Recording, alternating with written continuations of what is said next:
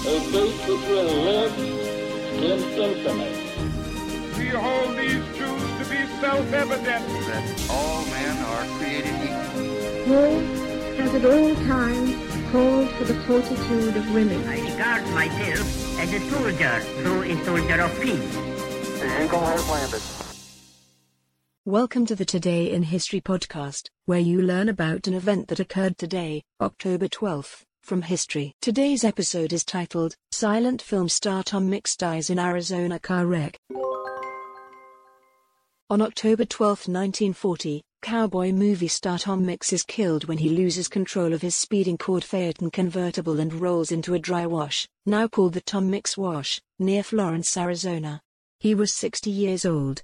Today, visitors to the site of the accident can see a 2-foot-tall iron statue of a riderless horse and a somewhat awkwardly written plaque that reads, "In memory of Tom Mix, whose spirit left his body on this spot and whose characterization and portrayals in life served to better fix memories of the Old West in the minds of living men."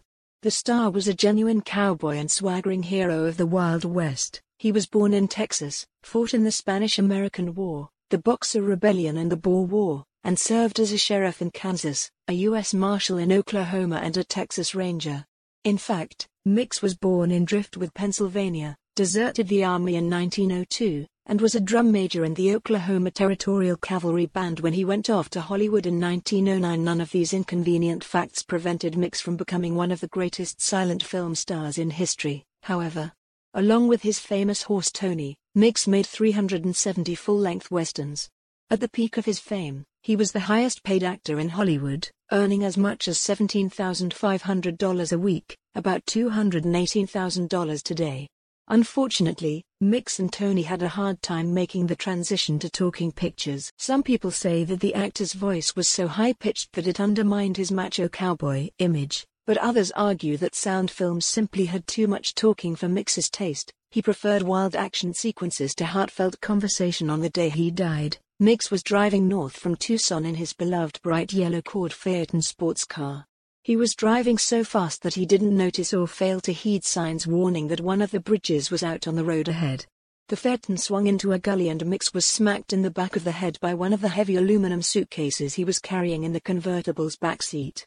The impact broke the actor's neck and he died almost instantly. Today, the dented suitcase of death is the featured attraction at the Tom Mix Museum in Dewey, Oklahoma. Today's historic event is provided by History.com. You can find a link to the article in the show notes.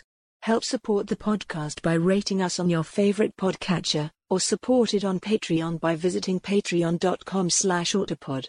Thanks, and tune in tomorrow for an all-new episode of Today in History.